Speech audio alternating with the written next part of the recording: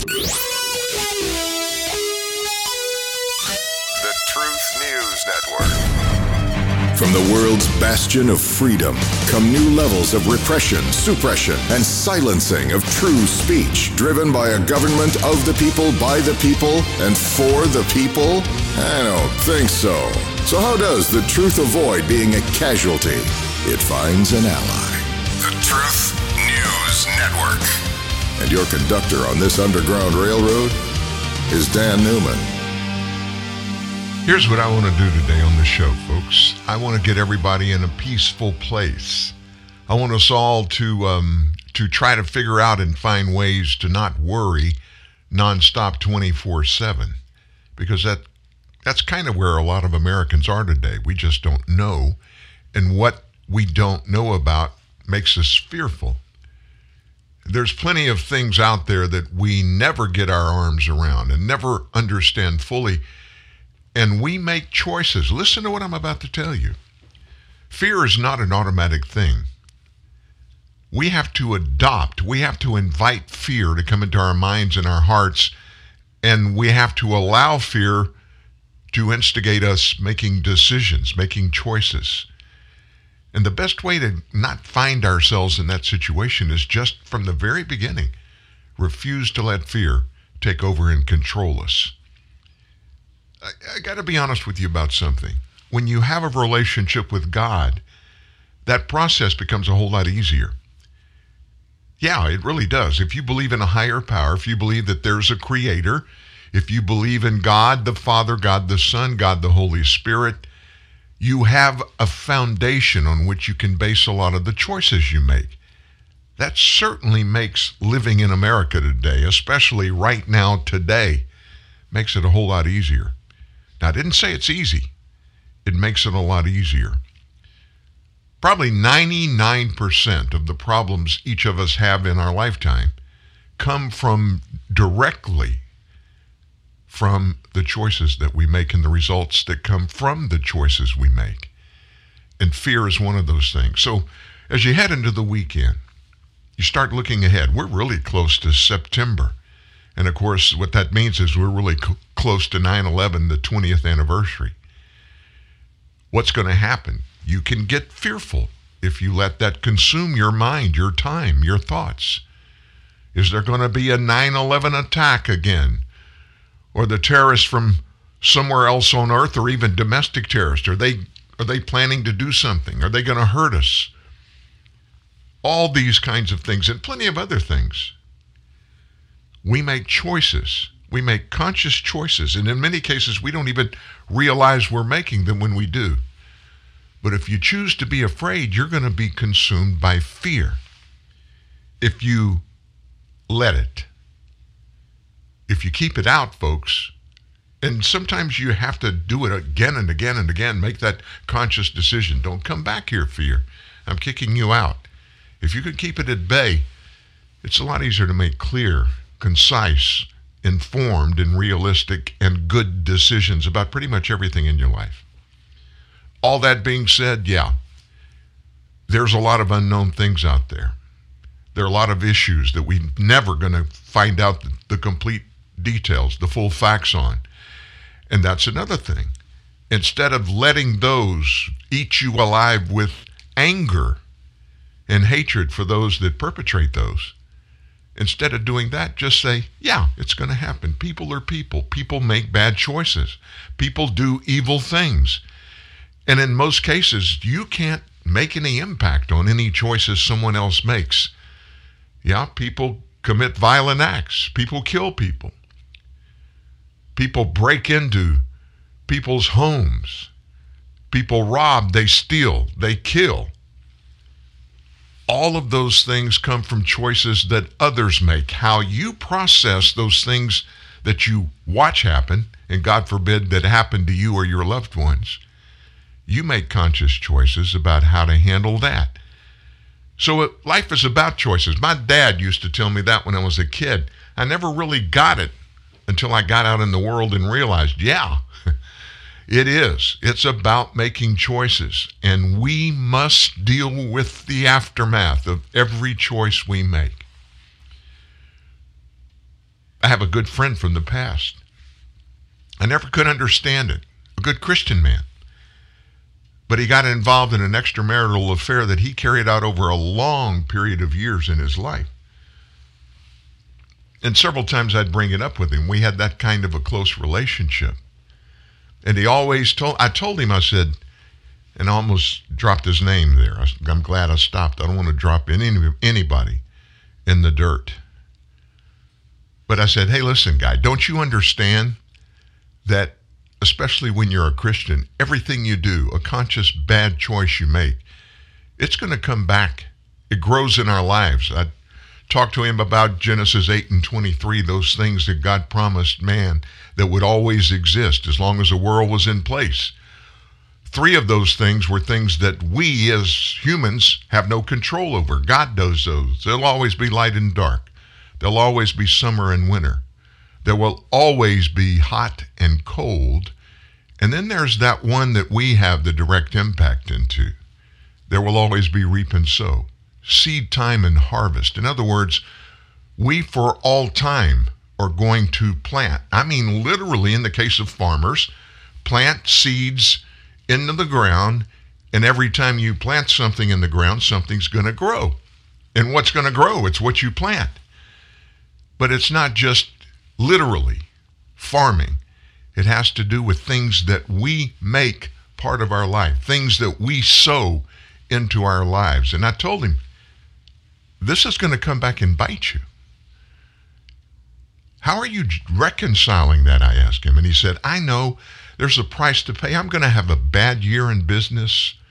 I'm going to have a big tax burden that I can't pay, or I'm going to get a shot and lose a client or something like that. And I told him, it doesn't work that way, buddy. What you put in the ground is exactly what comes back. Sure enough, he lost his wife. He lost his 2 kids.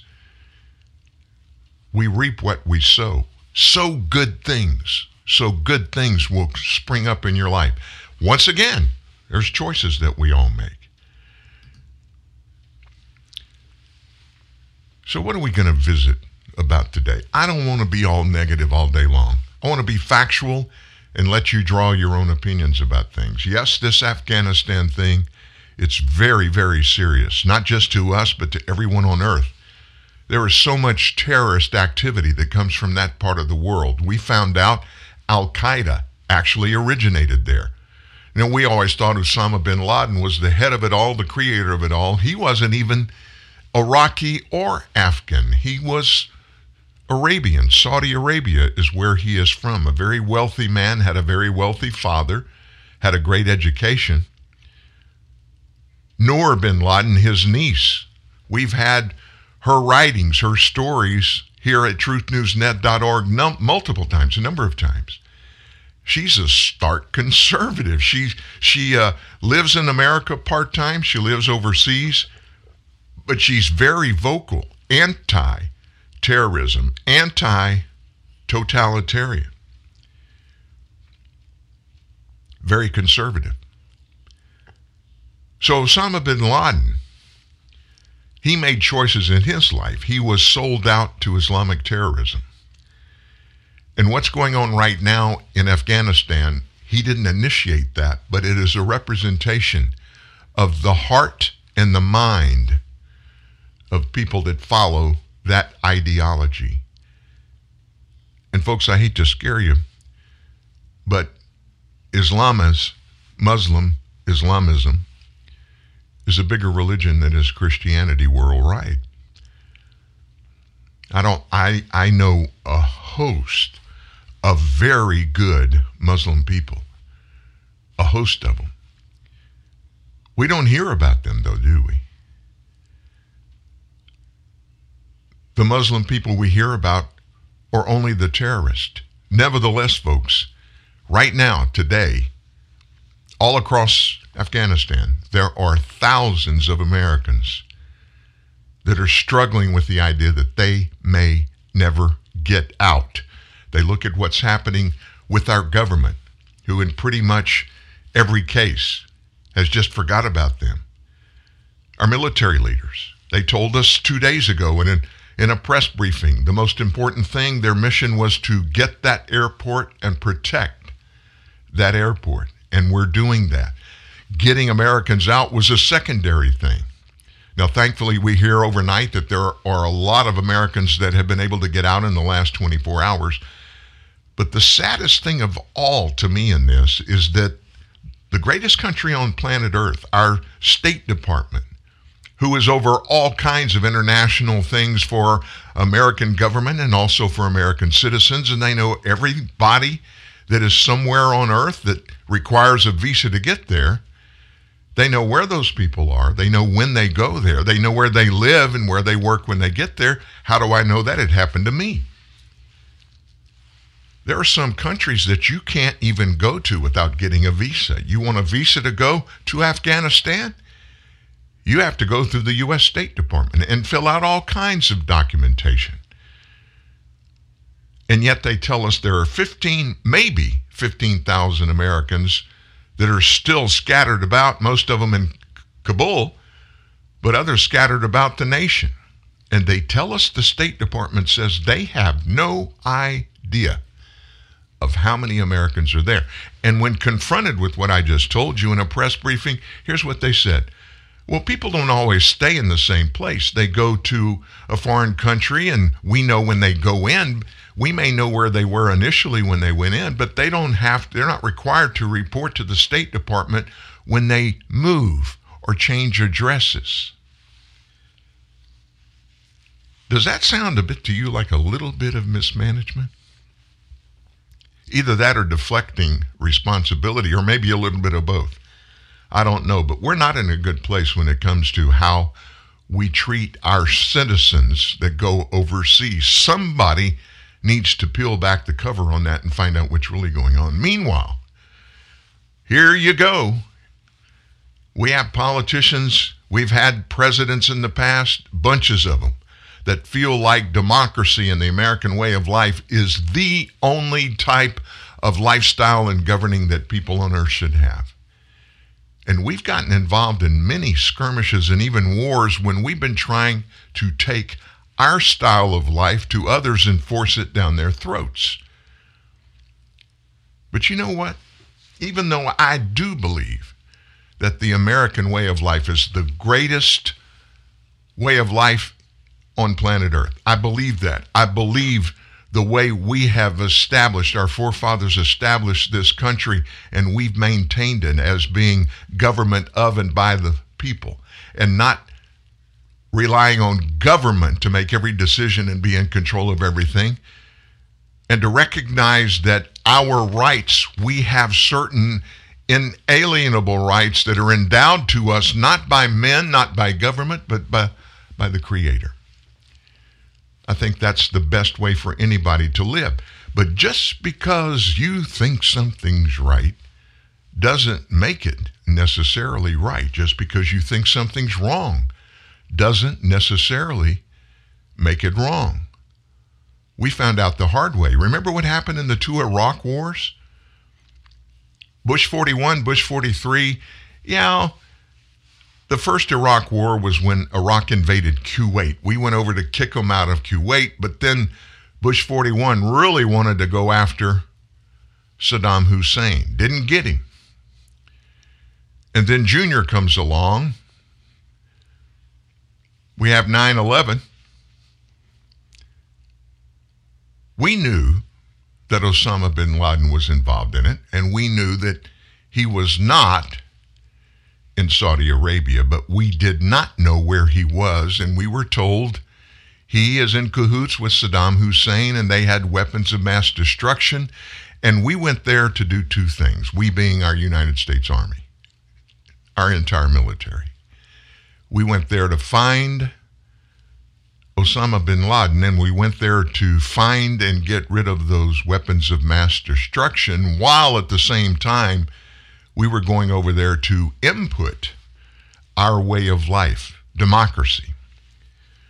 The problem is, folks, for a whole lot of years, far more years than the United States has been in existence, Islam has been in existence and has been part of the lives of millions of people all around the world Who are we to try to implement our way of life on other countries and people that live there?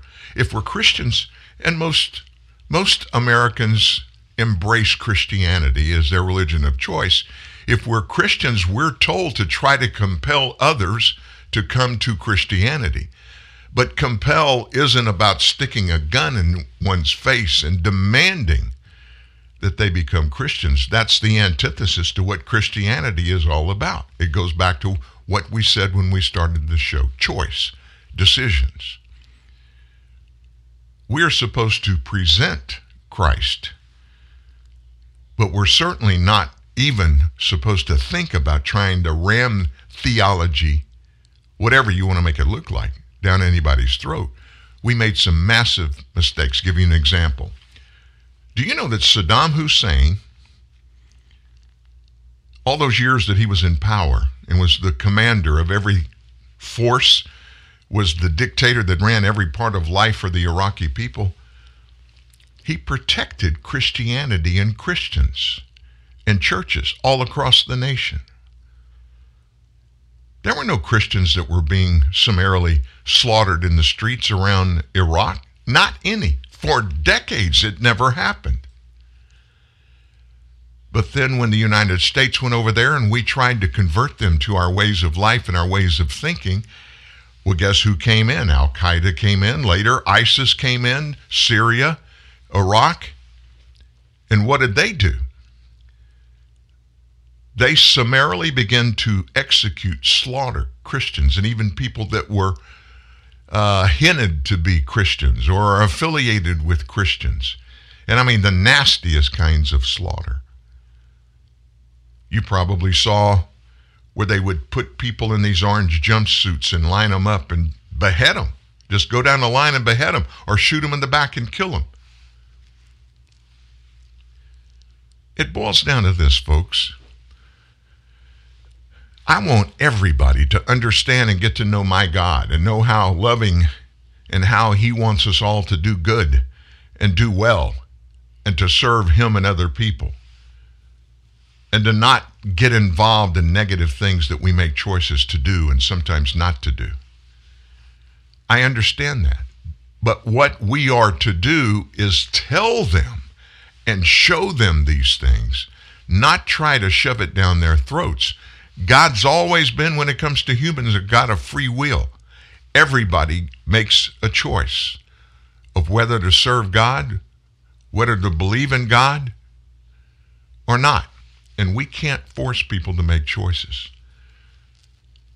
There are those that will point to our involvement for the last 2 decades in Afghanistan as us trying to push democracy down the throats of people in Afghanistan.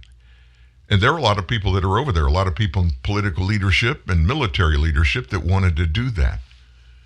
But the real reason we were told we were going over there was to find any Al-Qaeda perpetrators that were in training across the nation of Afghanistan, to stop them and to root out potential Islamist, militant, terroristic action being planned and being instigated from the nation of Afghanistan. We were not supposed to go there to try to shove democracy down their throats.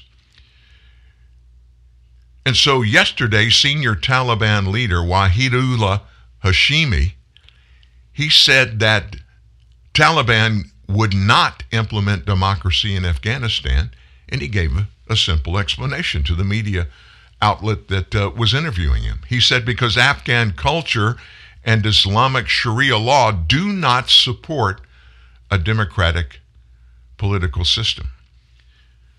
2 days ago, we posted a synopsis of some of the top tenets of Sharia law. In a nation, folks, democracy cannot exist at the same time as Sharia law, nor can Sharia law exist in a democracy. The two simply don't work. So what does that mean? It means, folks, the Taliban, they now control Afghanistan. It is, if it ever had a chance to be, it's not a democracy. It will not be a democracy. So let me ask you this. Do you think that our government is prepared to deal with a nation that at its fiber is anti-democratic. And we've done that for generations. I mean, let's face it, Marxism, Nazism, or anti-democratic. We've coexisted with nations that are run by that. Now, does that mean we have to agree with everything? No. Does that mean we have to let them push their ideals on us? No, that doesn't mean that at all. But nobody made us the bosses of the globe. You know what I mean? And far too many American young men and women have given their lives through 260 years for wars that we had no business fighting whatsoever. Now, let me say this. World War II, which, by the way, was the last war we really won, World War II, it came about when we were attacked. We were attacked in Europe. We went over there to confront Nazism and Hitler out of Germany, that he was taking over Europe. No doubt about it. That's what he wanted, and that's what he was doing. And while we were working with our partners, our European partners, to stop Nazism, fascism, we were attacked on our backside by Japan. A little bit different. Both of those countries were trying to invade our way of life and thinking and to force us into their mindset, their ways of life. Big difference. We haven't won a war since. And let me just say this. Right now, folks, we're not taking too good of care about us. Who are we to implement our ideals, our thoughts on any other country, any people from anywhere else on earth? That's not what we should be doing. Let's clean up our backyard before we're trying to clean up theirs. Now let's get over to Afghanistan and do some cleanup about some of the stuff that's been happening. Those Taliban fighters that we told you were probably going to get in the way, and at some point they were going to go after people that had been supporting the United States. Reports are coming out of Kabul. Taliban fighters are going door to door now. They're finding those Afghani people that were interpreters, that were working with us in intelligence matters or whatever. And how are they finding them, folks? They absconded as we left our military locations, and we just left 600,000 weapons. Included in that are a bunch of $10 to $20 million helicopters, armored vehicle, tanks, jets. We've left. They found and began to use some biotechnology that had the locations of all of the people that were working with us, were our partners, the Afghani private individuals. They've been going door to door for 48 hours, finding these people, dragging them out in the streets, and hanging them on the spot.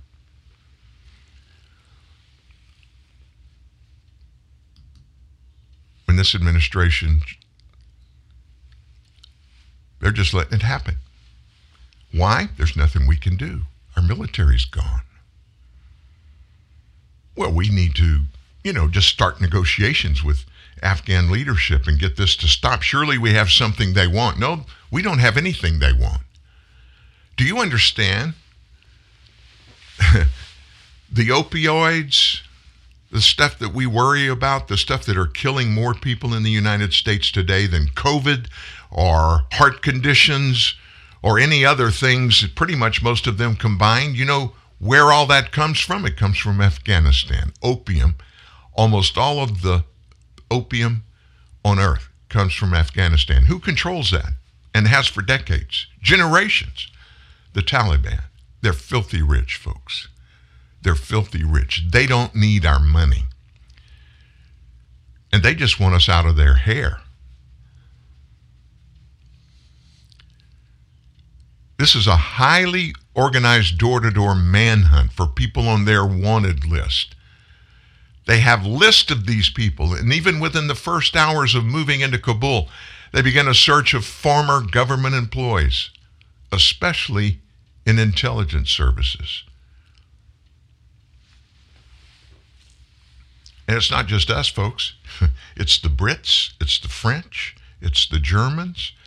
They're finding all these people that helped us find and stop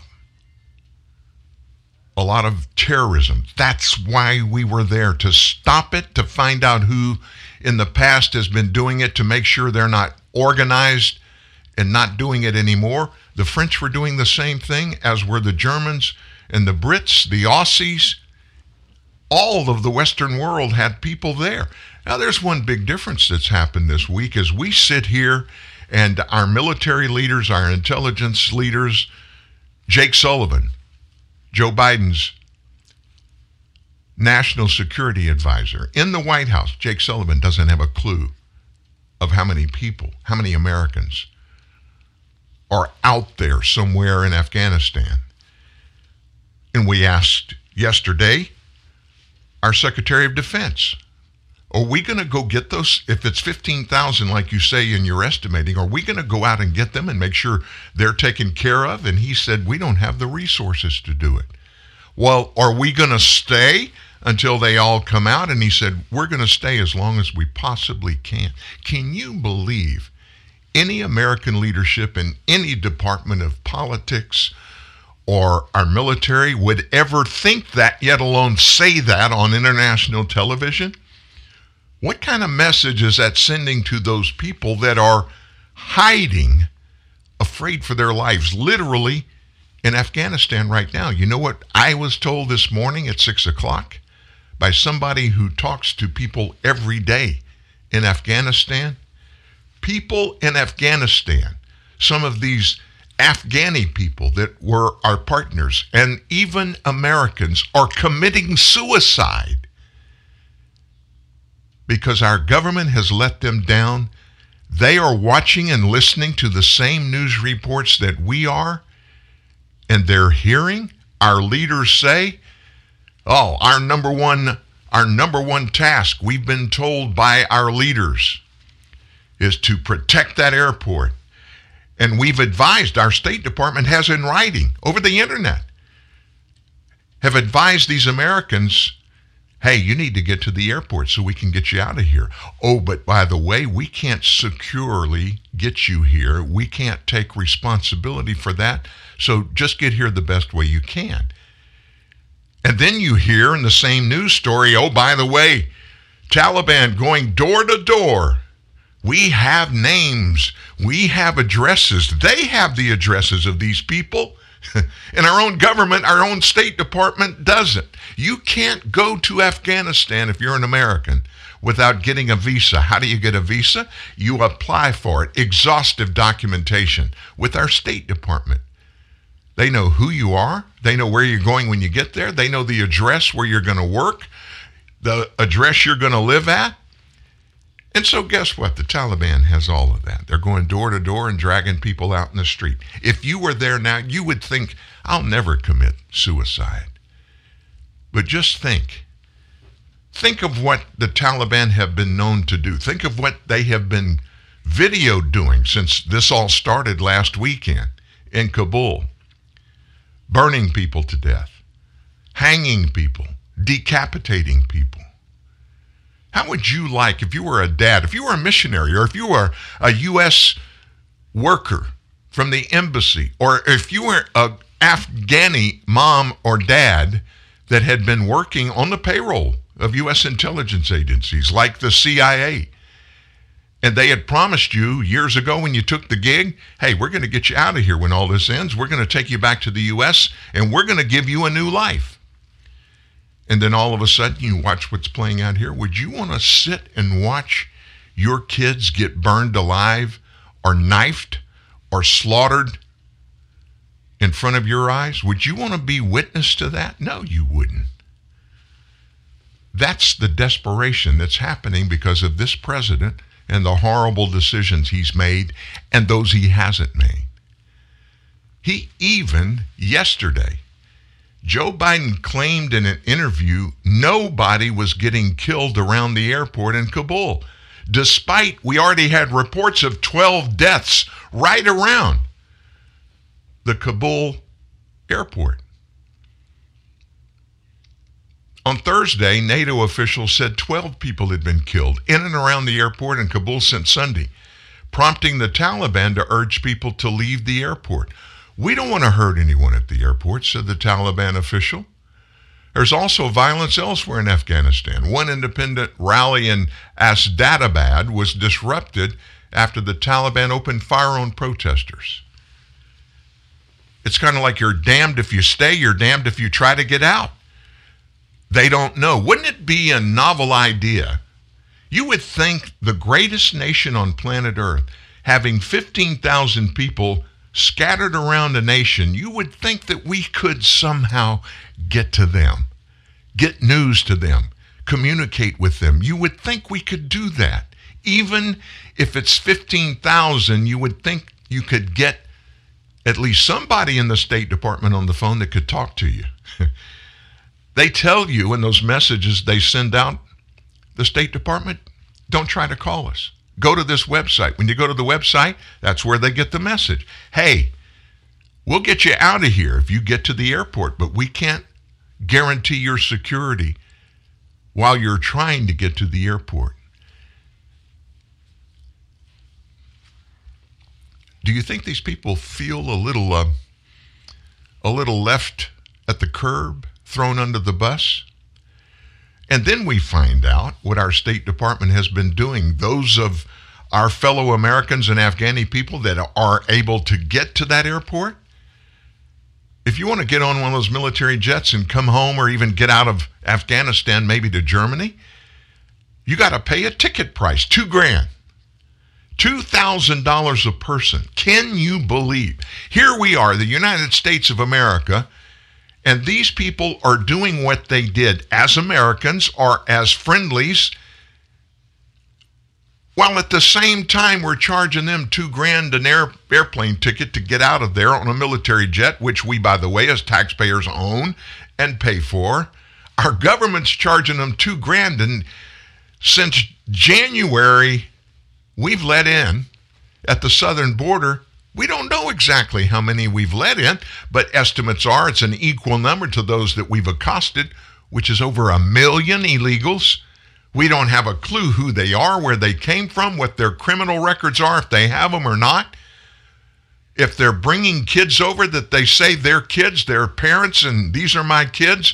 And we know the cartels in Mexico are big time into sex and human trafficking. We don't know anything about those people, and the people we know about that have been working for us and with us in Afghanistan, oh, you can get on this flight, but it's $2,000 a ticket.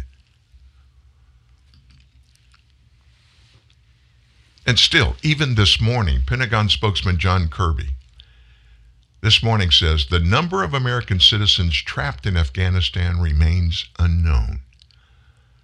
You know what, folks? I believe that's a lie. I believe they know and they don't want to tell us. I think the number, if they're estimating, they're 15,000, it's probably 25 or 30,000.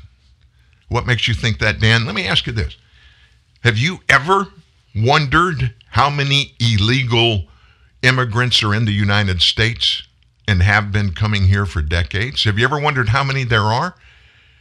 I promise you, we know. Somebody knows, or we know an approximation. But the number that's been floated around, of course, is 11 million. Oh, you know, we can absorb 11 million people. But guess what? In 2000, when immigration authorities were questioned as to how many illegals were in the United States, the number was 11 million. 5 years later, the number was 11 million.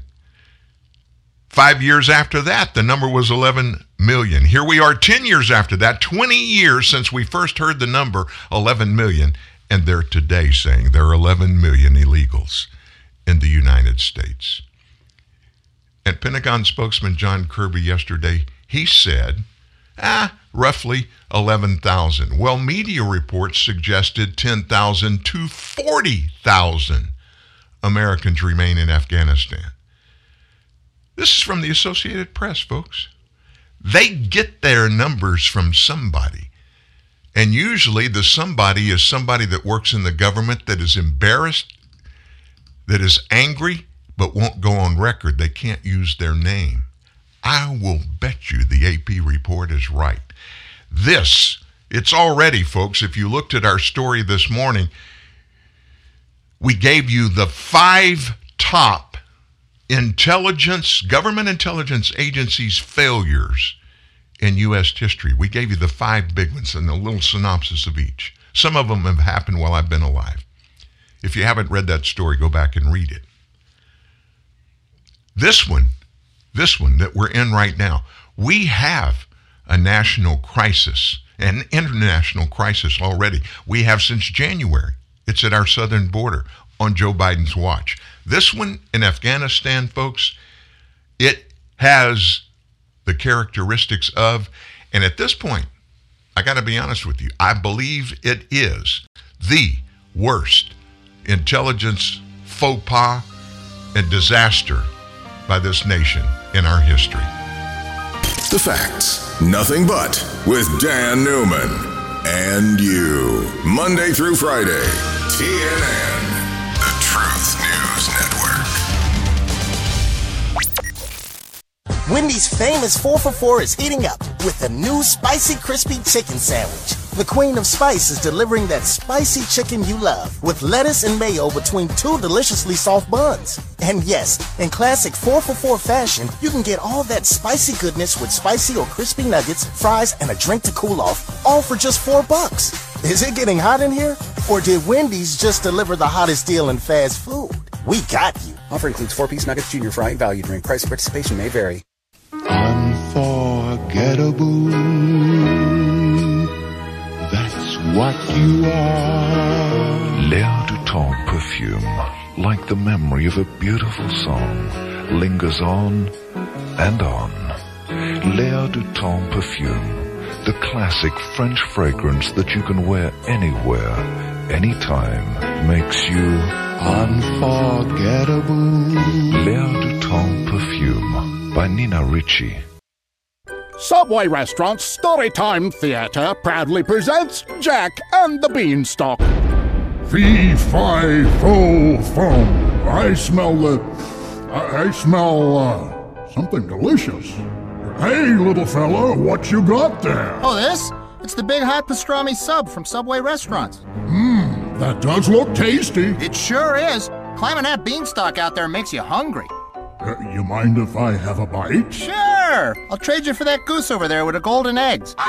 You got a deal! Hungry for something big? Then pick up a big hot pastrami sub from Subway Restaurants. Layer upon layer of delicious hot pastrami stacked high and toasted to flavorful perfection on freshly baked bread. Topped with pickles, mustard, and melted Swiss cheese, it's the perfect way to satisfy any giant-sized appetite. Big hot pastrami available at participating restaurants for a limited time only. See restaurants for details. Subway. Eat fresh. Undeniably the go-to source for nonpartisan, spin-free news from the world. TNN, The Truth News Network puts it all together for you every day. at truthnewsnet.org. And it's Friday. Thankfully, we're headed into a weekend. I hope you have big things planned. This weekend, the last NFL preseason games going on. I always thought there were 4 or 5 of those. Well, there were, but they cut it down to 2. Not sure exactly why. It has to do with the new collective bargaining agreement signed between ownership and the NFL players. I'm sure that's part of it. And again, maybe COVID plays into that, but I think I'm ready for NFL. If you live in Louisiana, you've got to be, except maybe a few folks up in Northwest Louisiana that are Dallas Cowboy fans, you got to be a Saints fan. I'm a Saints fan. And guess what I heard yesterday? You want to go to a Saints game in the New Orleans Superdome? You got to be vaccinated. So what does that mean, Dan? That means I'll watch the Saints on television this year because I'm not vaccinated. Hey, listen, you want to weigh in on the show? You want to make comments, give us some information, ask questions? Always free to do so. Toll free, 866-37-TRUTH. 866-378-7884. So when I told you a moment ago about all of this military armory, tanks, helicopters, jets, I told you a lot of them were missing. They won't give us numbers. I'm talking about the U.S. military. They won't tell us how many of what were captured, or not even captured, just left, walked away from for the Taliban to take over. Likely billions of dollars of weapons and vehicles are now in the hands of the Taliban. Photos are circulating on the internet of the Taliban members holding American M4 carbines. What are those? Those are the guns that all of the gun anti-Second Amendment folks in the United States are calling the rifles, or many of the rifles that Americans buy legally. They're calling them automatic weapons. Well, automatic weapons cannot be owned or in the hands legally of any Americans. There's a process that you can go through to get one to own it, but it is an exhaustive process that begins with exhaustive background information. And usually if you're qualified, and after they do exhaustive background investigations on you, they find out you're not a terrorist, and you get one. Takes a year and a half or two to get one, and it's very expensive. The military version of those guns is what these anti-Second Amendment folks are targeting, and Americans don't have those. Those are M4 carbines. And of course, what now we know is, we don't know how many, but we do know there are tens of thousands of them in the hands of Taliban fighters, along with some M16 rifles, and they're replacing those AK-47s and AKMs that they've gotten for decades from the Russians and from the Chinese. Some of these other pictures and videos show the Taliban surrounding U.S. Black Hawk helicopters, A-29 Super Tucano attack aircraft. Yesterday, some senators went public with their demands about all of this. Marco Rubio and also Bill Cassidy from here in Louisiana. A couple of dozen other senators wrote to the Pentagon, and in it they said, it is unconscionable that high-tech military equipment paid for by U.S. taxpayers has fallen into the hands of the Taliban and their terrorist allies. Securing U.S. assets should have been among the top priorities for the Department of Defense prior to even announcing the withdrawal from Afghanistan. In an interview the other night, Sean Hannity had former President Trump on there, and Trump said in their withdrawal plan that the Taliban were part of the negotiations of and agreed to the terms. Part of that was they were going to, months before the pullout was going to happen, they were going to send over massive numbers of these really, really big cargo military planes to bring all of this stuff, if not back to the United States, relocating it at other bases around the world, to keep it out of the hands of the Taliban terrorists. None of that happened in the Biden administration. He literally, folks, walked away from the plan, the transition plan that was already in place. Now, I think it's kind of neat that these senators went together and wrote this letter and sent it to the Department of Defense, the Secretary of Defense, Lloyd Austin. It's meaningless. I mean, you can't do anything about it now. It's done. The one thing they all need to get on board about is to getting Americans home, getting them back, getting them out of harm's way. Oh, and by the way, the Brits and the French, guess what they've done? They sent military intelligence folks of their own into Afghanistan, and they're getting their people out. Something that Secretary of Defense Lloyd Austin and Chairman of the Joint Staffs, General Milley, they say we can't do. Can you believe two of our top military leaders in the nation, not some of them, the two guys at the top, they've washed their hands. We can't do it. We don't have the resources. And people are going to die. There are people dying right now because of that. And to make it worse, Taliban fighters are stopping some of the designated evacuees from even getting into the airport using heavy arms. Thousands of folks, some of them Americans, some of them are these Afghani nationals that worked with us, they're trying to get out of Kabul. Everyone wants out, said one member of an Afghan family after they successfully fled to Germany. Every day is worse than the day before. We saved ourselves, but we couldn't rescue our families. And some video on CBS News from one American citizen in Kabul shows large crowds trying to get through the north gate of the airport at Kabul. The Taliban controls access, every point of access to the airport. U.S. nationals have reported being unable to get to the runway for scheduled evacuation flights, even if they get to the airport. Now, the U.S. did tell us that the Taliban had agreed to provide safe passage for anybody wishing to travel to the airport. But reports from the Afghan capital claim checkpoints on Airport Road have seen the opposite reality. Images showing a mother and a child with head injuries after they were beaten and lashed for attempts to cross through a checkpoint. To the desperate crowds outside of the airport, social media updates showed Taliban fighters were using gunfire, whips, sticks, and sharp objects to stop these people. And the injuries are occurring, folks, not just to women, but also to some small kids. It's a complete disaster. One Taliban official confirmed that its fighters were indeed using gunfire to control the crowds, shooting at will into the crowds. And it's not going to get any better.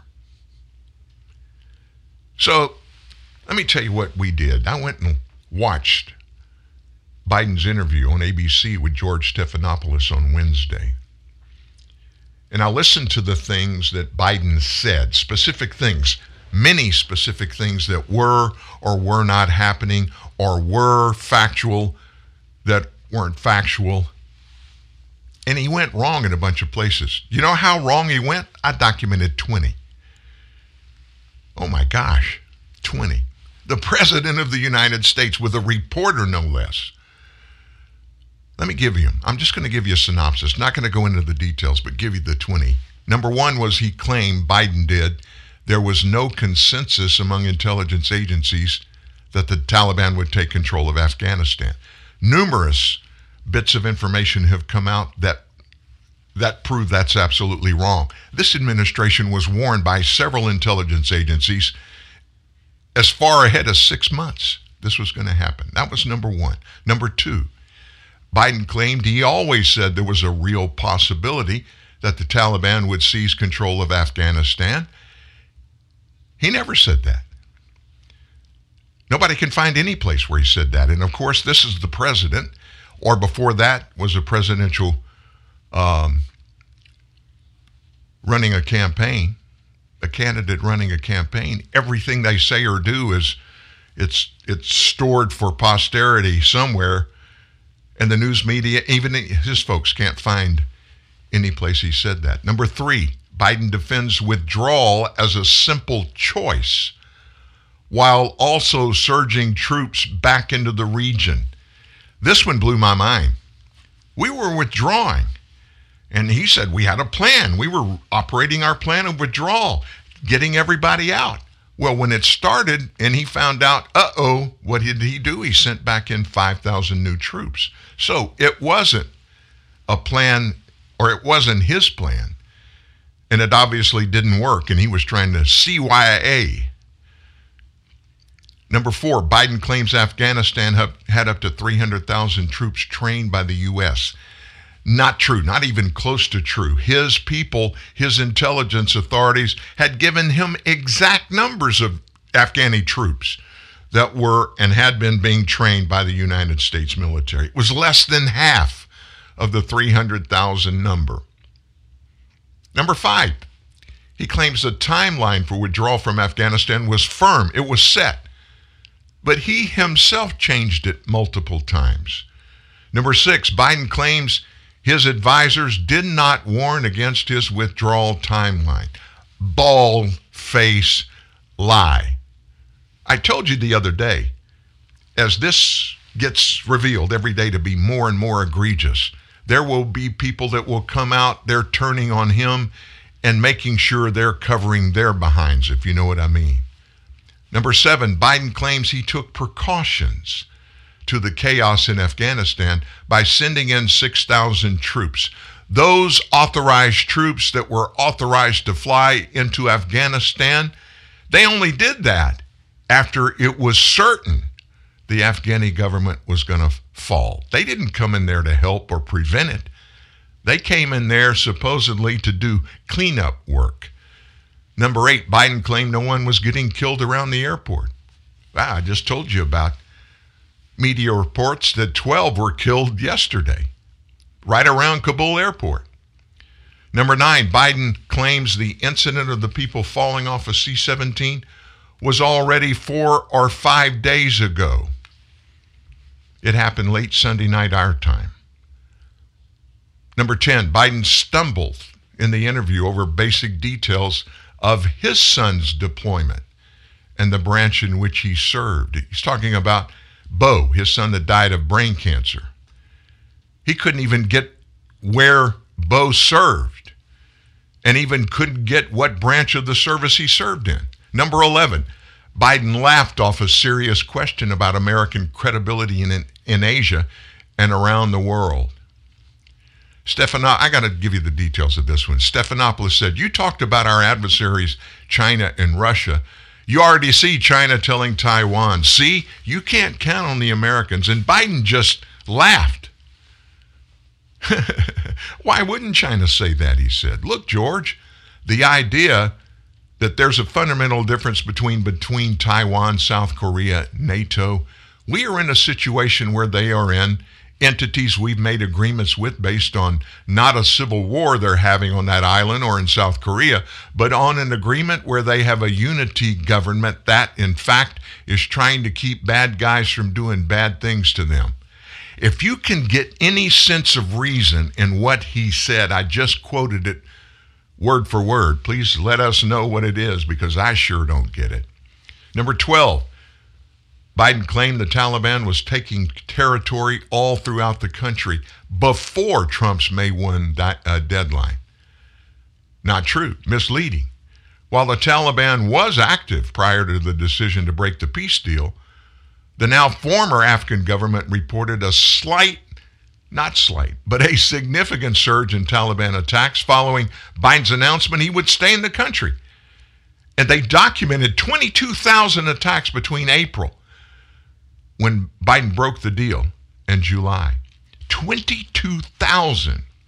Number 13, Biden claims he could not have handled the exit from Afghanistan better. No mistakes made. I can't even touch that one with a 10-foot pole.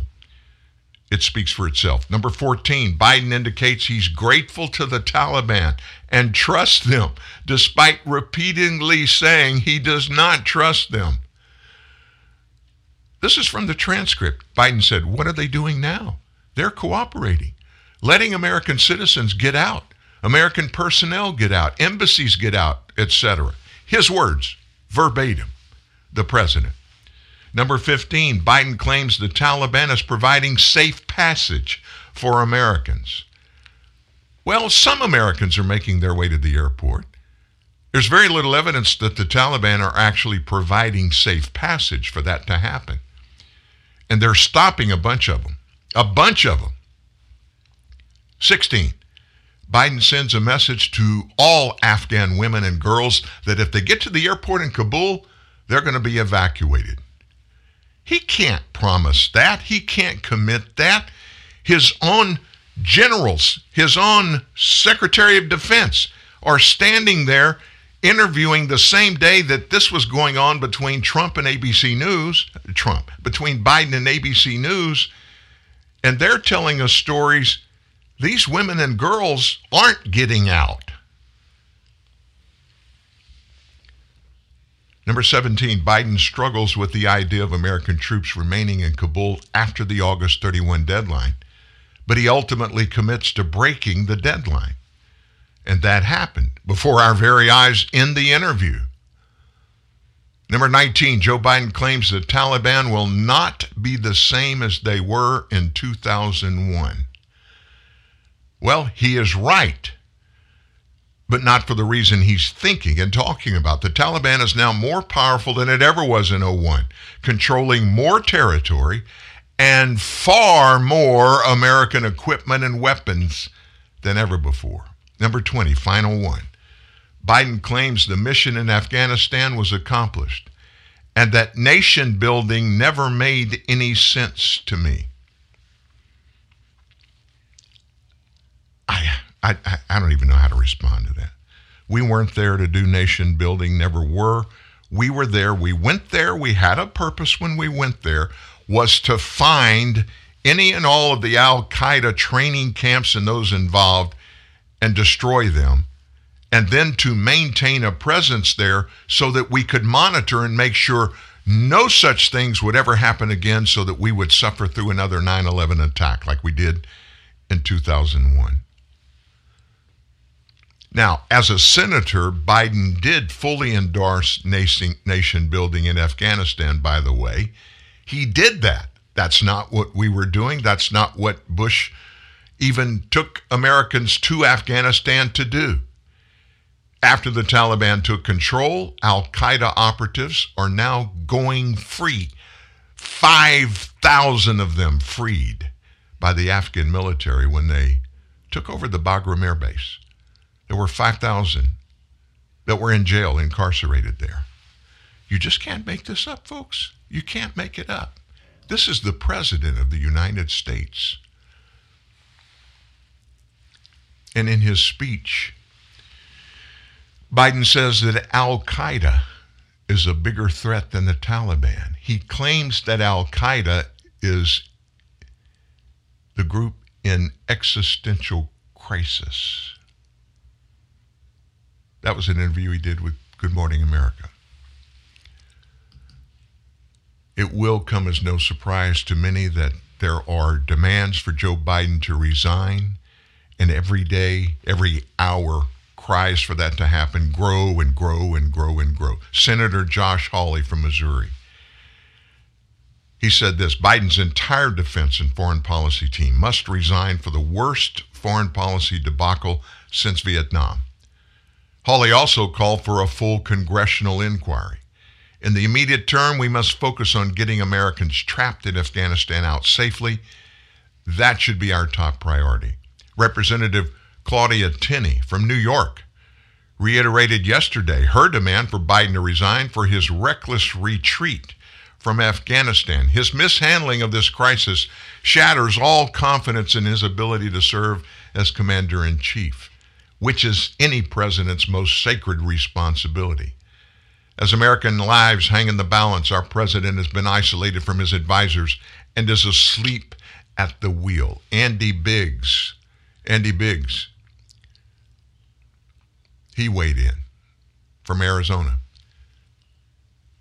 These past few days have proven what we've already known about Biden and Harris, the VP. They're completely unfit to lead. And even people at CNN, and oh, by the way, Democrats are saying Biden needs to go.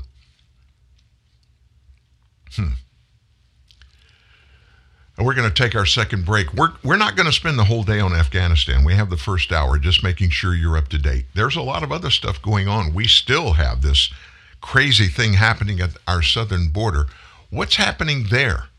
And oh, by the way, there is some news that this president has authorized his Secretary of the Department of Homeland Security to do, which is in direct violation of the U.S. Constitution or the authority that any president in history has ever had, and that Joe Biden doesn't have, but he's doing it anyway. Can you believe there's even more? Back after this. Cars today are computers on wheels. That's it. The fancy new tech makes our life easier in the car, but when something breaks, can you afford to fix the touchscreen display or the sensor, which can cost thousands of dollars? Most likely no. That's why I have Car Shield, and it takes away the worry and the panic of the expensive repair that you know is coming. Car Shield, their protection plans can save you thousands for covered repairs, including everything from an engine, transmission, GPS, electronics, and more. You can have your favorite mechanic or dealership do the work, and Car Shield takes care of the rest. They also offer complimentary roadside assistance and a rental car. It's inevitable something's going to break. It happens to everybody, including me. So get coverage from America's #1 auto protection company like I did, and find out why Car Shield cars go farther. Rates are as low as $99 a month, so visit carshield.com. Use the promo code IHEART to save 10%. That's carshield.com, promo code IHEART. Deductible may apply. A divorce lawyer should be more than just a lawyer. Divorce is like no other experience, Especially for guys. At Cordell & Cordell, our clients want a partner standing next to them, someone they can trust, Someone who understands where they are, and how to get them out. We are the attorneys of Cordell & Cordell. We are advisors and advocates for men Before, during, and after divorce. We are Cordell & Cordell. a partner. Men can count. To schedule your appointment, give us a call or visit us online at CordellCordell.com. In every age, a technology is created that upends the foundations of society. The wheel, the printing press, the internet. Now, in a world sliding into financial chaos, a new technology is changing the way monetary systems work around the world. It is called Bitcoin. Bitcoin is a new form of money, controlled not by banks, governments, or corporations, but through mutual commerce between free individuals. To learn more, visit WeUseCoins.com.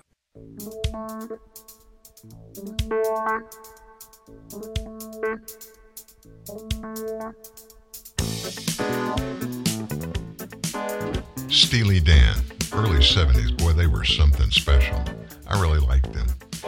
Hey, we're about to enter into an area where I'd really love to hear some thoughts from some folks. It's that gray area where we're watching a president do things, and in many cases we think, hey, does this guy have the authority to do this?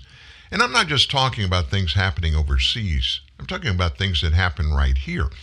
Now, keep in mind, there are a bunch of refugees, Afghan refugees, that are coming out of the country.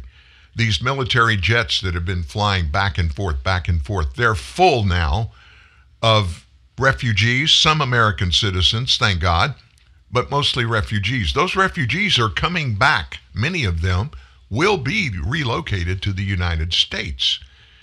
And of course, that creates a whole nother plethora of challenges. So what does that mean? Well, we get notified, we, the United States, are going to take the majority of them. So where are they going to go? What are we going to do? There's a plan in place.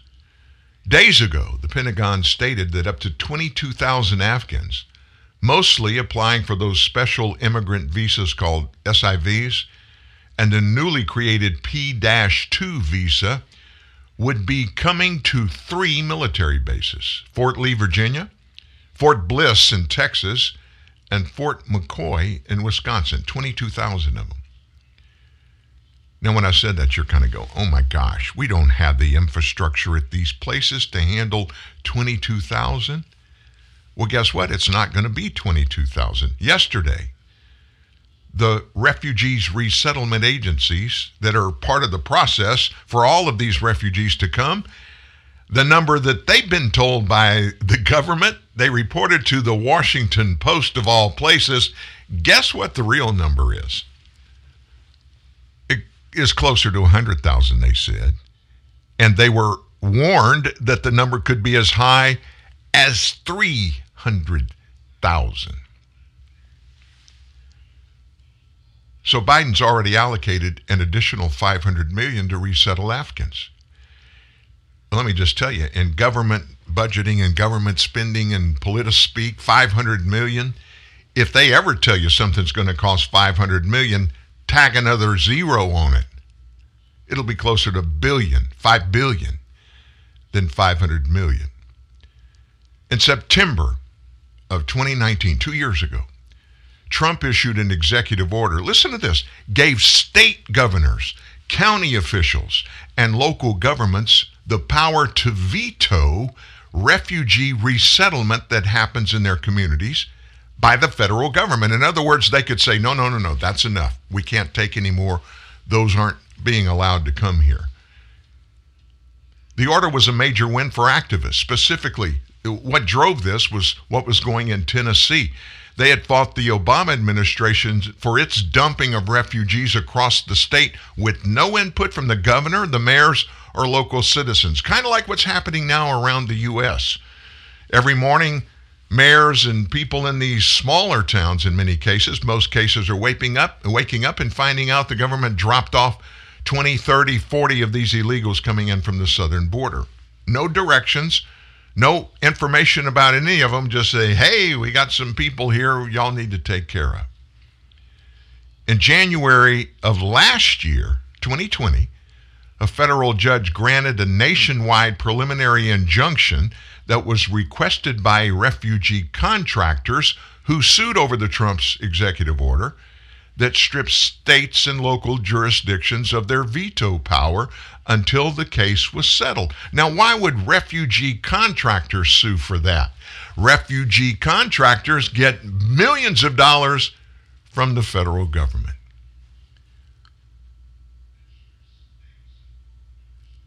In early February of this year, guess what? Biden, he just rescinded Trump's executive order, so the case is moot. And now, in January, a panel of 3 judges on the Fourth Circuit Court of Appeals, 2 liberals appointed by Obama and 1 liberal appointed by Clinton, upheld the previous court decision that banned the implementation of Trump's order. Now, what does this mean? We told you the number that these refugee contractors are being given by our military. Expect 100,000, maybe 300,000. And of course, these people see dollar signs.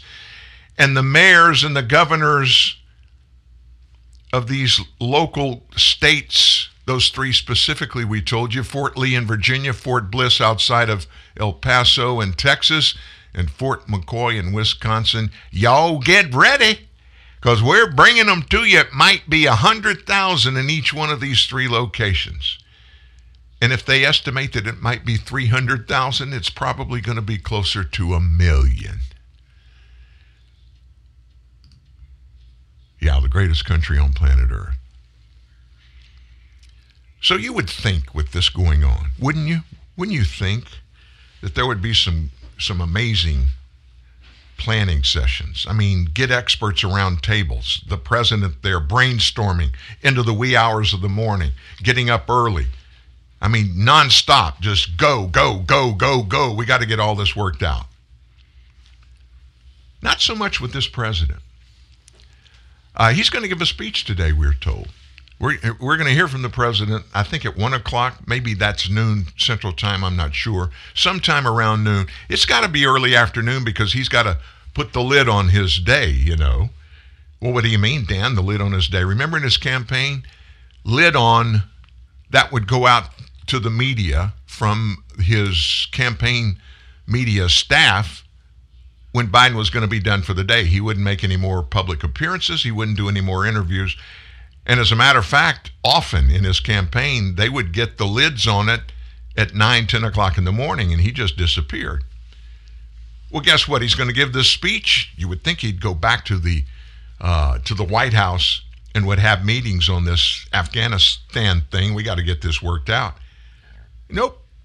Putting the lid on his day. He's getting back on Air Force One, and he's going to Delaware for the weekend. He's got to go rest. It's the campaign bunker strategy. Oh, he'll take some phone calls there. Do you know we learned that the only foreign telephone calls he's had was with Angela Merkel of Germany and Boris Johnson of Britain? And that Boris called him first. We heard that over the weekend. He spoke to Boris. He didn't speak to Boris on that one. He didn't answer the phone. And it took Biden 36 hours to call the Prime Minister of the UK back. Wow. Oh my gosh. So, did you know, now this one's going to blow your mind. this, when I read this, I just could not believe it. I couldn't wait to get on here and talk to you about it. You know who? You remember Mike Pompeo? He was Trump's Secretary of State, a really good guy. He kind of knew his way around when it comes to foreign affairs. He was former head of the CIA. Now ask yourself this question. Why would a president pick a former CIA director to be a Secretary of State? Think about that. Think about Trump making that decision. Why would any president do that?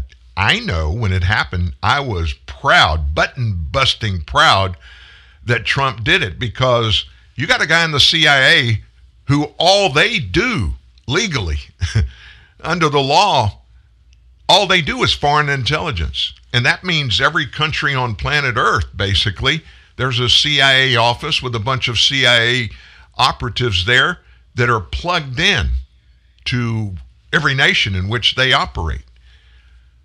Who would be a better Secretary of State than that person, whoever it was? So one of the things that Mike Pompeo did was he put together a special unit in the intelligence community. So what was that? Well, let me just start at the top and work backwards. Anthony Blinken, today's Secretary of State, Biden's Secretary of State, who is and was a disaster. Previously, when he was nominated for other positions, he was never confirmed because many people said, this guy, he's not qualified. Well, 2 months ago, Blinken signed off on the State Department's fiscal year 2022 budget. It was a request submitted to Congress. It included a notation that while right at $51 million was sought for the Crisis and Contingency Response Program, there was a footnote that said, the department has paused implementation pending a policy review. Crisis and Contingency Response Program. When asked why it was paused, is that still Secretary of State's intent? And is that Crisis Contingency Response Program being utilized now in the Kabul evacuations? No response was given by Blinken's media folks. Instead, the spokesman repeated a statement that was provided to media inquiries about this that says, quote, it is important to note that not only would the proposed CCR, that Crisis and Contingency Response Program, not have introduced any new capabilities to the department, it was never formally established. So some administrative steps were taken before its establishment was paused, but the day-to-day operations of the team have not changed. Every requirement the department delivered on last year and since the proposed establishment of the Bureau can be delivered on today in the same manner if appropriate to do so. But on August 19th, when was that? That was yesterday. An interview with former senior State Department officials indicate the CCR program had been up and functioning effectively for months when Blinken and his team took over operations following the January 26th Senate confirmation of Antony Blinken as Secretary of State. That former official pointed to the State Department's evacuation of U.S. citizens from Wuhan, China at the outset of the pandemic. This was the group of brave Americans that rescued more than 800 people from Wuhan in February last year, when we knew very little about the virulence of the virus and danger of that mission. This official continued, these committed civil servants are heroes, and the American citizens and Afghans who helped in the anti-terrorism fight could use their expertise right now. Then State Department spokesperson Morgan Ortagus described the Wuhan evacuation as a joint effort by the Department of State, the CDC, Homeland Security, the Department of Defense, and state and local authorities to bring home Americans in need. In total, we evacuated over 800 passengers from Wuhan. We didn't hear about that, did we? You know why? It all worked. Oh my gosh, if there'd been any problem with getting those people out of Wuhan and back here, the media would have been all over it. Why? Because it was on Trump's watch. Throughout the COVID pandemic, the State Department evacuated an estimate 100,000 U.S. citizens from locations all around the world. But then, today's Joint Chiefs of Staff Chairman, General Mark Milley, he described the present evacuation effort from Kabul as likely the second largest such operation by the United States since more than 20,000 Americans were rescued during a destructive volcanic eruption in the Philippines in 1991. Now, we got 100,000 out. Last year, we got 100,000 out. The Joint Chiefs of Staff Chairman, General Milley, he doesn't even know about that. The only one he can think about is one that happened way back in 1991, 20,000. This unit that has been disbanded by Blinken was specifically authorized by then Secretary of State Mike Pompeo on September 21st, 2020, to be developed from the department's existing OpMed program, Operation Med. Congress was notified in October, just a few weeks later, about the new organization, and the official plan was approved on November 16th, 2020. The official stand-up of this unit was ordered on December 23rd. Now, Pompeo talked about this operation. He saw it as needed to upgrade the department's ability to prevent a repeat of Benghazi. You remember that one? It happened in Libya in the bomb administration under Secretary of State Hillary Clinton back in 2012. Islamist terrorists, just in case you forgot, they stormed a U.S. facility there. They killed 3 security personnel and Ambassador Christopher Stevens before U.S. forces even arrived on the scene. Wouldn't it have been nice to have something like this in place in Kabul? Because under Donald Trump as president, under Mike Pompeo as Secretary of State, there would have been a plan in place for this contingency. As was often the case with new initiatives during Trump's tenure in the White House, the creation of this operation prompted opposition from among the department's career ranks. Diplo Pundit reported in October 2020 that many career employees are said to be up in arms about the rapid formation of this new bureau, which happened in a span of just 4 months, with apparently nobody asked me my opinion. Listen, folks, if we didn't learn anything during the Trump administration but one thing, this is what we learned. Our biggest problem in the operations of our governments, look at our Department of Defense right now. Look at who is Secretary of Defense. Look at General Milley. He's the Joint Chiefs head, the chairman of the Joint Chiefs of Staff. Look at what they have said and what they've done. These are lifers, folks. These are those lifetime career diplomats, they're called. They are useless. They're in it to do one thing and one thing only. Anything and everything that is necessary to either maintain our current positions in the government or to help us get better, bigger, more powerful positions in the government as we rise up in the pecking order, in the bureaucracy called the United States government. Let me tell you, Trump actually floated this around as an idea. Talked to somebody that was not directly involved, but indirectly involved with his transition team after Obama. He made this statement. Maybe we ought to just get rid of all the career bureaucrats in all of our agencies. Just send them all packing.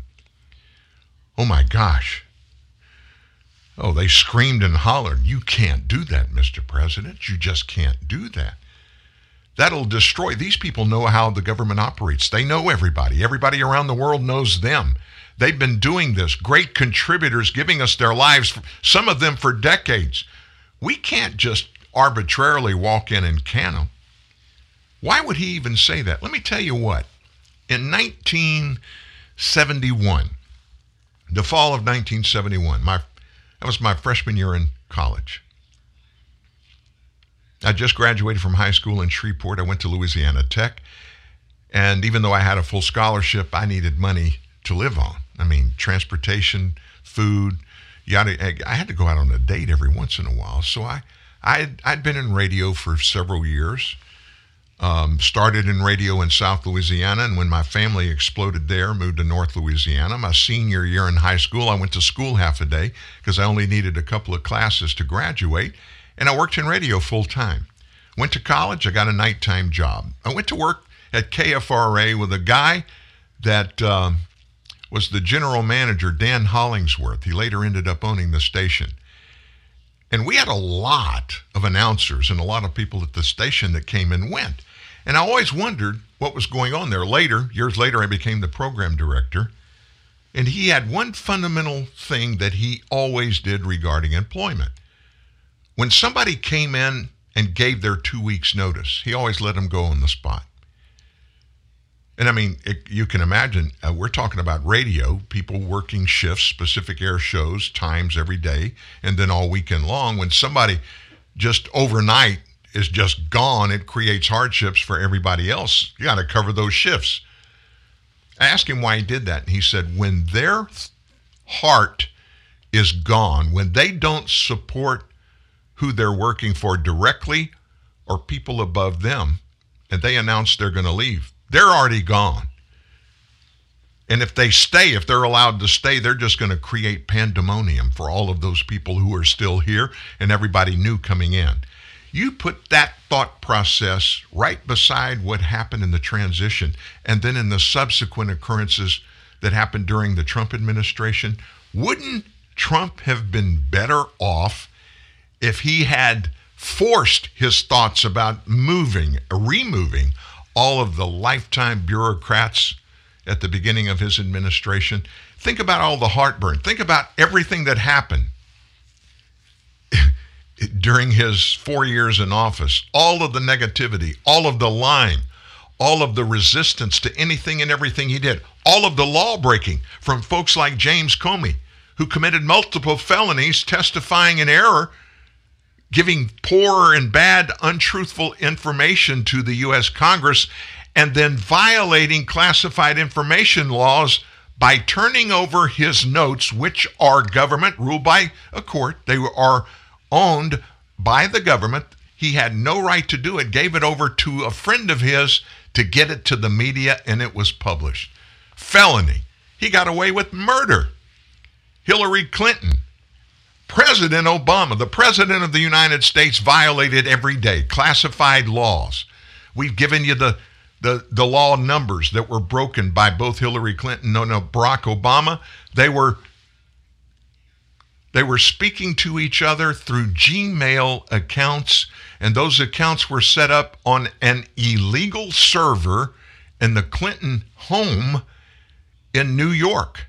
That server was never known about by the State Department when Hillary Clinton was Secretary of State. They never came and examined it for its status to be used to transmit classified information. Barack Obama, when president, had a separate, private, unknown Gmail account. Secret Service didn't even know about it. And every day, he and Hillary were communicating via those messages, which is illegal. Every message is a violation of a federal law. Could have been prosecuted with as much as 5 years in prison for the perpetrator. Nothing happened to Hillary Clinton. And of course, nothing happened to Barack Obama. He can't be prosecuted or held accountable for something that he did after all. He's Barack Obama. This kind of crap is rampant in D.C., and it has been for far longer than we care to admit. Have you heard what the Democrat National Committee is doing? They have actually and are airing an attack ad on Biden regarding Afghanistan following the Taliban takeover. There are no indications that President Biden is going to address the nation on the situation unfolding in Afghanistan. It's a calamity playing out hour by hour on television. Quote, the likelihood there's going to be the Taliban overrunning everything and owning the whole country is highly unlikely. Where is the president? You know, why isn't he communicating fulsomely? Still no word from President Biden today. There are many who are asking, where's the president? I think he's been wrong on nearly every major foreign policy and national security issue. This is the part in the ad where they start showing graphics with statistics and stuff. Folks, there were several mainstream media reporters and anchors that were speaking during that ad. And the Republican Party are just pointing out the very obvious things that you and I are very familiar with, the problems in what is happening in this administration's watch. And then there's Jake Sullivan. You know, you've seen Jake. I mean, he looks like an Ivy League college professor. I haven't ever seen him wearing a bow tie, but when he does these interviews, you would think that he would look more appropriately like an intellectual if he would put on one of those bow ties. Well, yesterday he was asked about what are they going to do? What are the plans for these stranded Americans over in Afghanistan, not just in Kabul, the capital city, but others scattered around the nation of Afghanistan. One final thing. How many more Americans left in Afghanistan? This was raised in Pentagon, and they referred them to the state. Well, we have been consistent in explaining that in every country, Americans register with the embassy. So it's a voluntary thing. Surely, but you understand this is a question that also defines the length of this mission. It does. And the president has been very clear that we are going to do as much as we can for as long as we can, and our first priority is the safe repatriation of the American people. We're going to do as much as we can, as long as we can. Does that sound encouraging to you? If you were holed up in an apartment somewhere in Kabul hiding from the Taliban, and you were one of those people that had cooperated with the United States government, that had helped them in intelligence matters, maybe just being an interpreter, and you know for a fact the Taliban are going door to door looking for people like you to execute, and by the way, are hanging others that have done the same things that you did, hanging them in the streets every day. And then you hear the National Security Advisor, a guy that works every day in the White House with the President of the United States, Jake Sullivan, say, hey, we're going to do everything we can do as long as we could do it. How does that sound to you? Does it sound like, even like our military has always committed to do? You remember that? We never leave any man behind on the battlefield. We always get them out. And in every situation, in every war, every movie you see, military movie about a war, that is the driving force of every active member in the U.S. military. Jake Sullivan, Joe Biden, based on what Sullivan, the National Security Advisor, just said, it wouldn't be too much of an encouraging thing for me if I'm one of those people hiding, just trying to stay alive. But Sullivan wasn't finished. So what we did overnight was to send a message to all American citizens who had expressed an interest in repatriation. We have already repatriated many Americans.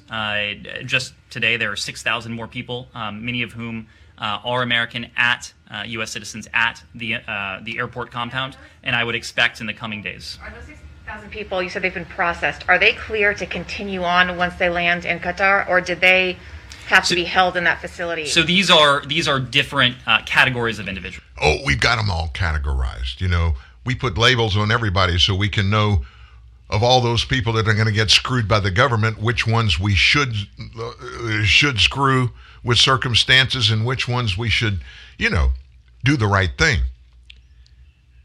Oh my gosh, this is the guy that is the number one, the head over all of our intelligence operations.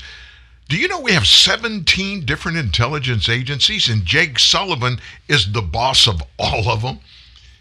He's the guy that should be the one standing before microphones even before President Biden, comforting the family members of American citizens that work for the government that are over there, that we know they're behind lines. Did you notice the way he worded it?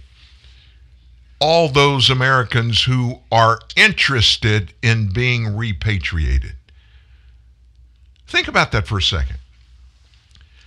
Right now, today, let's say there are 2 million Americans that are behind enemy lines in Afghanistan. Of the 2 million, if you could get them all to listen to a question and respond at the same time, and you would know how every one of them, 2 million, would respond. And the question was, hey, everybody pay attention. Look at me. How many of you are interested in getting out of Afghanistan right now? How many of those Americans do you think would not raise their hands? There'd be 2 million. Ooh, it's me. Call on me. I'm ready to go. Every person is ready to go. But the guy, the number one guy, the smartest guy in intelligence on planet Earth, he has to be. He's in the American intelligence community, and he's the number one guy. He's at the White House, just around the corner from the Oval Office, and President Joe Biden, who he's probably going to drink his warm cup of milk and go nighty-night in Delaware this afternoon somewhere around 5 or 6 o'clock because he's had a hard week. And his guy is standing before the media, and he actually said, we sent a message yesterday to all of those Americans that are still in Afghanistan. And we wanted every one of them who is interested in getting repatriated, basically, which is brought out of Afghanistan back to the United States. Hey, why don't you let us know? I'm just beside myself to think that anybody has the audacity, the arrogance that would even be allowed by their bosses to say something so illiterate, so stupid in front of not the American media, folks. It's worldwide media, and I mean worldwide media. We're going to take a break, and when we come back, we're actually going to go down under. Yeah, we're going to go down to Australia. We're going to go down to Sky News and let you hear about their take on all these refugees that are trying to get out of Kabul and how Joe Biden's military is handling it, or is not handling it. Whatever. That's next. Want to get in touch with Dan?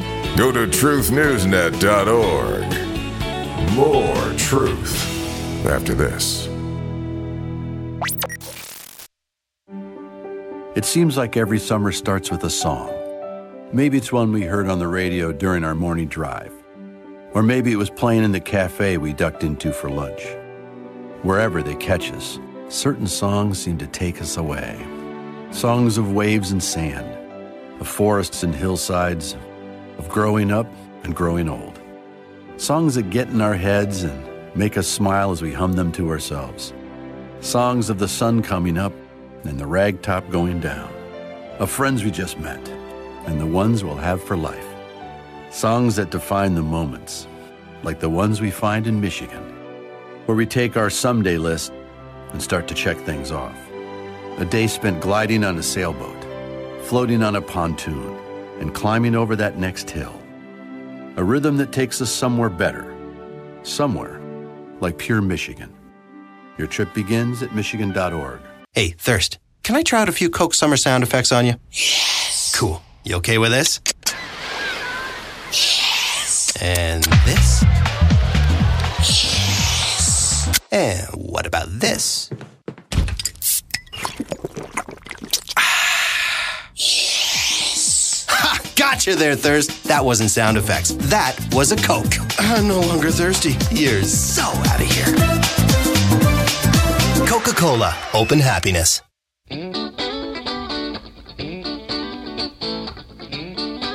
Happy sounding song, right? The Edgar Winter Group. You remember that one? Way back in, sometime in the 70s. Free Ride is the name of that. During the break, I just got a text from one of our listeners, one of my good friends for many years, James Posey, and he kind of defined what's going on in a really intelligent manner. This is what he said: I really believe that our country has been sold out. Hey, James, you think? Sold out to whom and sold out by whom? I think we know who the sold out by whom thing is, but sold out to who? Who's going to benefit from all this? I mean, it wouldn't take long to write a list of countries and groups and factions in our own government, in our own country, and of course in countries around the world that stand to benefit from this that's happening to us. And the list is a long list. It really is. I want you to hear from our friends in Australia about this. And let me tell you, when we come back, this new Mayorkas thing that Biden very quietly put in place while this Afghanistan thing is going on, I'm going to tell you about that. But here's an interpretation of the opinion of the Aussie people, one of our great, great partners on the international scale of everything, Australia. Here's what they have to say about the chaos in Afghanistan. Chaotic scenes continue outside Kabul airport as desperate Afghans and foreign nationals try to flee after the Taliban took over this week. At least 12 people have died at the airport since Sunday, either in stampedes or by gunfire. A sudden calm outside. For a moment, no soldiers. Just us alone with hundreds seeking refuge. Well, not quite alone. The Taliban are doing security. Every day, this place gets stranger and stranger. Amongst the crowd, British passport holders waving to us, unable to come forward, told to stay where they are. There are lots of British nationals and residents, and Europeans as well here, waiting for their turn inside. They've taken days to get to the gates. Many have the paperwork. They all say it's been absolutely horrendous and dangerous. I've been stuck here for the past 2 days. I'm trying to get in. I went to the Americans. They pushed me out. They kicked me out. I went to the Germans. They beat me out with the sticks. They fired us. You see these gas fires that they make you cry? Yeah, tear gas. Yeah, tear gas. My mom is sick. Kid, he's a 1 year old kid. They fired with the gas. And everyone was crying right here like an hour ago. The tear gas in between the kids. You see the kids, they're like 1 year old kid. How can you put the gas? The Americans. Is that the Americans? Sir? Yeah, and they're too rude. The Americans, the Germans, they're too rude. They beat up people with baseball bats. While the British soldiers are trying to deal with large numbers of UK nationals and people cleared to come to Britain, they've also taken in hundreds who should be at the American base, not here. Getting them to the right place is a logistical nightmare. Protecting them and the base from being overrun is hard. The paras form into a defensive square, trying to keep the crowds calm, urging people to sit. All ages are here, all confused, tired, upset and desperate. For now, at least, the British relief effort has to pause to let the American relief effort continue.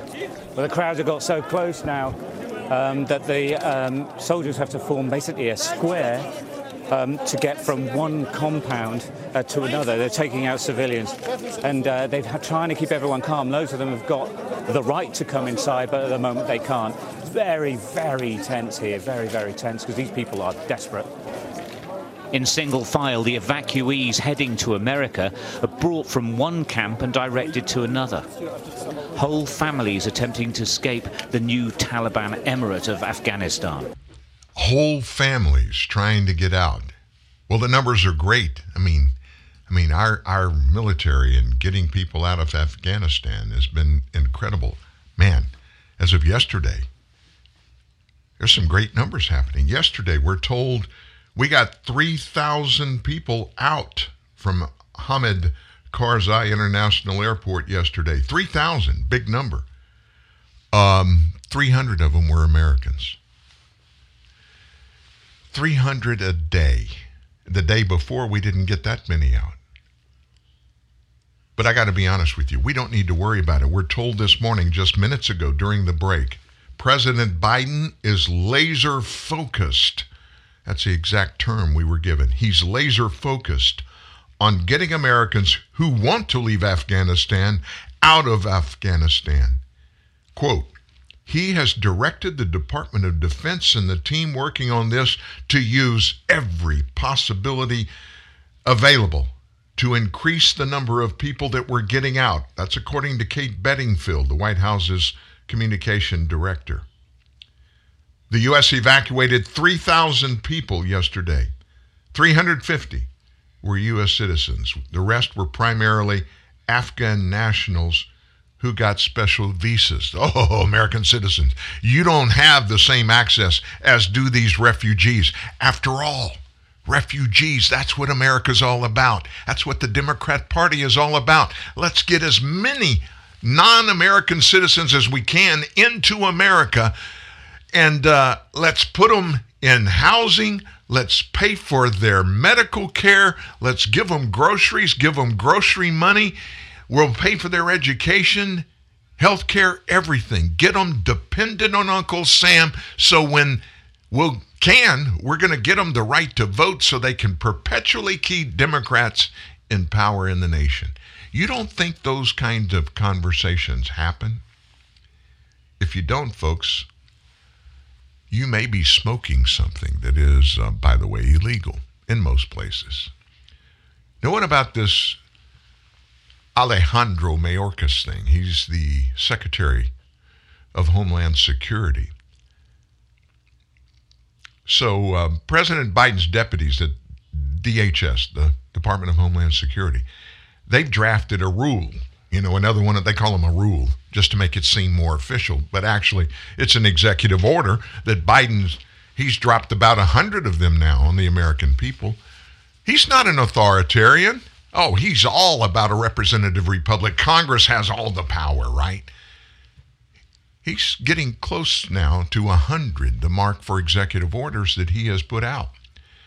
This one, it's a rule to help woke agency officials give fast-track asylum and citizenship. To whom? Economic migrants. If this thing is actually issued, it's going to worsen the current border disaster. I mean, it's a disaster in the southern border region.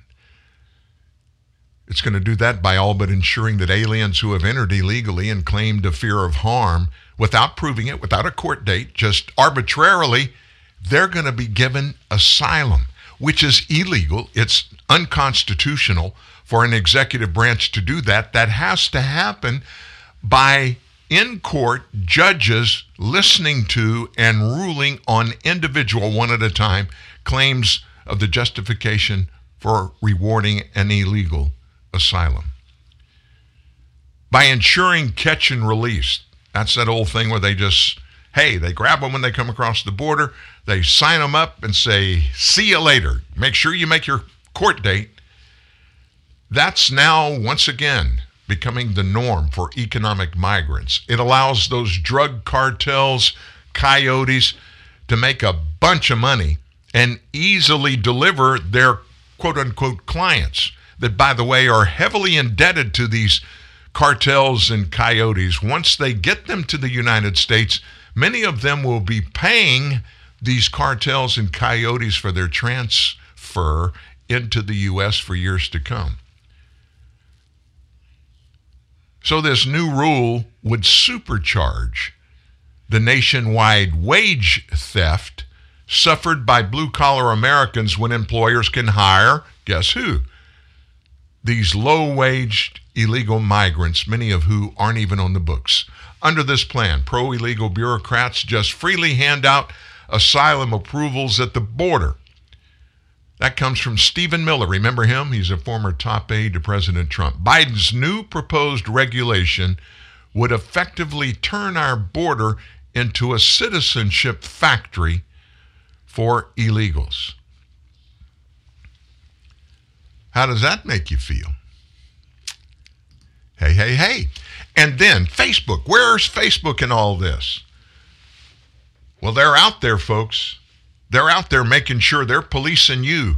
You can't say anything that goes against their social norms or their policies or whatever their algorithm they program in there, red flags and sends to their fact checkers to determine whether or not you've broken the rules. You remember a couple of weeks ago when we heard Jen Psaki let it slip out of her mouth in a press briefing from the White House. She let it slip out that the White House was working with Facebook regarding taking actions. The White House thinks these social media giants like Twitter and Facebook and Google, they need to start taking actions against folks that the Biden administration feel like are a threat to the American people. Well, Facebook didn't even respond when they were asked about it. Nothing's been said since. But guess what is going on right now today? Facebook has taken already action against the so-called disinformation dozen. That's a set of accounts publicly identified by who? The White House as responsible for the majority of alleged coronavirus disinformation on Facebook. Now think about it. Private entity, Facebook, they tell us all the time, we're a private company. Oh, we don't have to abide by the rules and regulations that the government agencies have to abide by, so we can determine who can post anything and we can determine who can't post anything because we're the bosses. We're private. We're not Uncle Sam. First Amendment doesn't apply to us. So what they're doing, folks, the government is telling a private company, here's what we want you to do. And the private company's doing it because they legally can, the government can't. The Biden administration not only identified those accounts last month, they publicly urged Facebook to go get them. And it looks like now Zuckerberg and his crew, they have succumbed to the pressure of Uncle Sam. In a statement to CNN, a White House spokesperson said the administration will continue to push for more censorship from these social media platforms and continue to criticize Facebook. Said this, in the middle of a pandemic, being honest and transparent about the work that needs to be done to protect public health is absolutely vital. But Facebook still refuses to be straightforward about how much misinformation is circulating and being actively promoted on their platform, said the spokesperson. Let me just put that in context. Do you know today that this government, an agency of the federal government, the Centers for Disease Control, in conjunction with the National Institutes of Health and a bunch of medical bureaucrats way up in the government, got all kinds of credibility for who they are and what they do based upon what the federal government has allowed them to get away with? Do you know what they've done? They have handcuffed millions of Americans by coming out with unconstitutional edicts, stopping the spread of truthful information while their sycophants, led by Dr. Anthony Fauci, they get open carte blanche ability to appear on every TV show, every radio talk show, every place they want to appear to spew lies and untruths. And they get away with allowing it by it not being the federal government itself saying all this stuff. However, the federal government is every day moving a little closer to the line of totalitarianism, where they are going to demand everything about American health care to be unilaterally controlled. All those decisions, we'll always let the physician, the personal physician of individuals, be the determining factor. Not so now. My doctor thinks the vaccinations are poison. And I can point to two people whose lives he saved by going against the Fauciism, the scientism of the CDC, and medicating them, treating them according to medicine rather than political correctness as defined by our federal government, and saved their lives.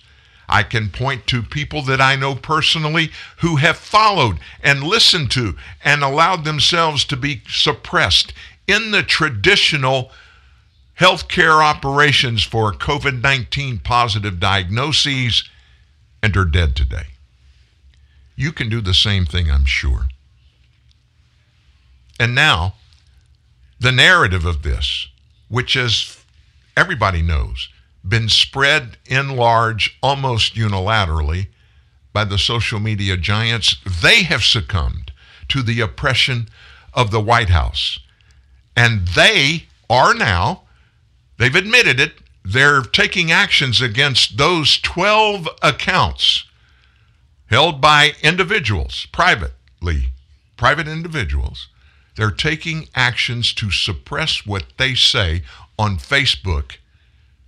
And Facebook, without any scientific basis, are shutting them down just because the White House is telling them these people are giving bad information about coronavirus stuff.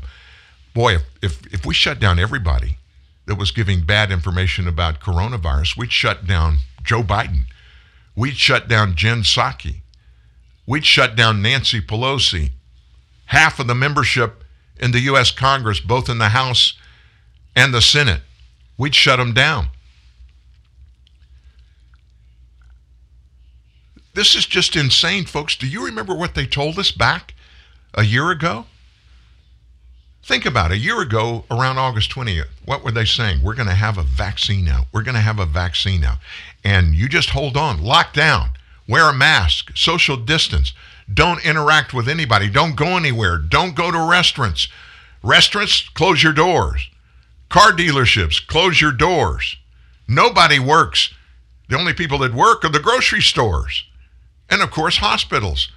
And be careful. If you go there, you might die and they're going to die because you're infecting them. Listen to what they say. If they get you there, 30 minutes after you check in, you had a cold, you go get to the emergency room, you think it might be pneumonia. They check and, no, it's not pneumonia, but we tested you. You're COVID-19 positive. An hour later, they have you on a ventilator. 2 days later, you die. That happened thousands of times across America. And when medical institutions were questioned about it, they always had an answer. You know what the answer was? That's what our policy, that's what our priorities tell us to do. So we have to do it. That was the justification. It wasn't based on science. It was based on scientism. Scientism. And oh, by the way, now we learn that 3 senators, U.S. senators, I'm talking about the big house, not state senators, 3 prominent U.S. senators in the last couple of days have tested positive for COVID-19. Now, wait a minute, Dan, I thought all these people had been vaccinated. Yep, these 3 had. All received coronavirus vaccines. And they're not the first. Who are they, Dan? John Hickenlooper, Democrat from Colorado. Angus King, independent from Maine. He caucuses with the Democrat Party. And then Republican Senator Roger Wicker from Mississippi are the latest to get the virus. Remember Lindsey Graham, Republican from South Carolina. He tested positive. And he, of course, had been vaccinated. Hickenlooper's office, they released a statement saying the senator got a positive coronavirus test after experiencing some mild symptoms. Hickenlooper said he's feeling much better and will continue to isolate. In a lengthy statement, Angus King said he tested positive Thursday morning after taking the test as a precaution. He was feeling mildly feverish on Wednesday, the statement said. And he's been one of those that has really been hands off. Since this all began, he has adopted a work from home mindset. Wicker, senator from Mississippi, he said that he tested positive for the coronavirus after having mild symptoms, and he immediately went and got a test. All of them fully vaccinated. Now, let me tell you what this does. I wonder, a big question mark goes up in my mind. We do know this test that tested all these people and came back positive. Well, before I even go there, let me just say this. There is No flu. There is no flu across America. Nobody's getting the flu. Last year, nobody died from the flu. COVID came in and told those flu generals, hey, y'all, get out of Dodge. We're in charge here now. You have no way you're allowed to stay on planet Earth. Get out of here. And COVID replaced the flu. And how do we know that? Because the PCR test says it over and over and over again. I can't tell you how many people I know tested positive for COVID that were asymptomatic. And that was the excuse that those medical experts like Fauci told us, sometimes people, they have it. Oh, they have it. And they're asymptomatic, and not experiencing symptoms doesn't mean they can't transmit it. So they need to mask up. They need to quarantine at home for 14 days. They need to stay away from everybody. And as quickly as the vaccination is available, they've got to get jabbed. And then we start getting these reports from these hospitals around the nation. Hey, we got people coming in here testing positive, and they have double vaccines, both shots. What's that all about? Didn't we hear for months and months and months from Fauci? Oh, as soon as this vaccine comes out, you got to jump in line. You got to get in line and get that vaccination. If you don't, you're going to die. If you get it, that's the only way to keep from getting COVID-19, and you're probably not going to die. We heard it every day, all day long. Any news show you watched, especially mainstream media, they had them parading across there, didn't they? And they had a perfect answer every time. If you get vaccinated, you're going to be fine. If you don't get vaccinated, you're pretty sure thing you're going to die. And we find out the exact opposite is the truth. The exact opposite is the truth. And we just benignly did it, folks. We just stepped in and we allowed it to happen. And folks, we have given ourselves to scientism instead of relying on the science they tell us they're giving us. And they're not giving us science, folks. They're giving us political party demonstrated, manipulated, and used information to try to scare Americans to death. Hey, that's a wrap on the day. Boy, it's been a big week. I hate what's going on overseas. I hate the Americans and the other folks that are caught up in it. Let's just pray for them and keep them in your hearts all weekend long. Don't forget our Saturday bullet points up while you're asleep tonight, 1:45 a.m. Central Time.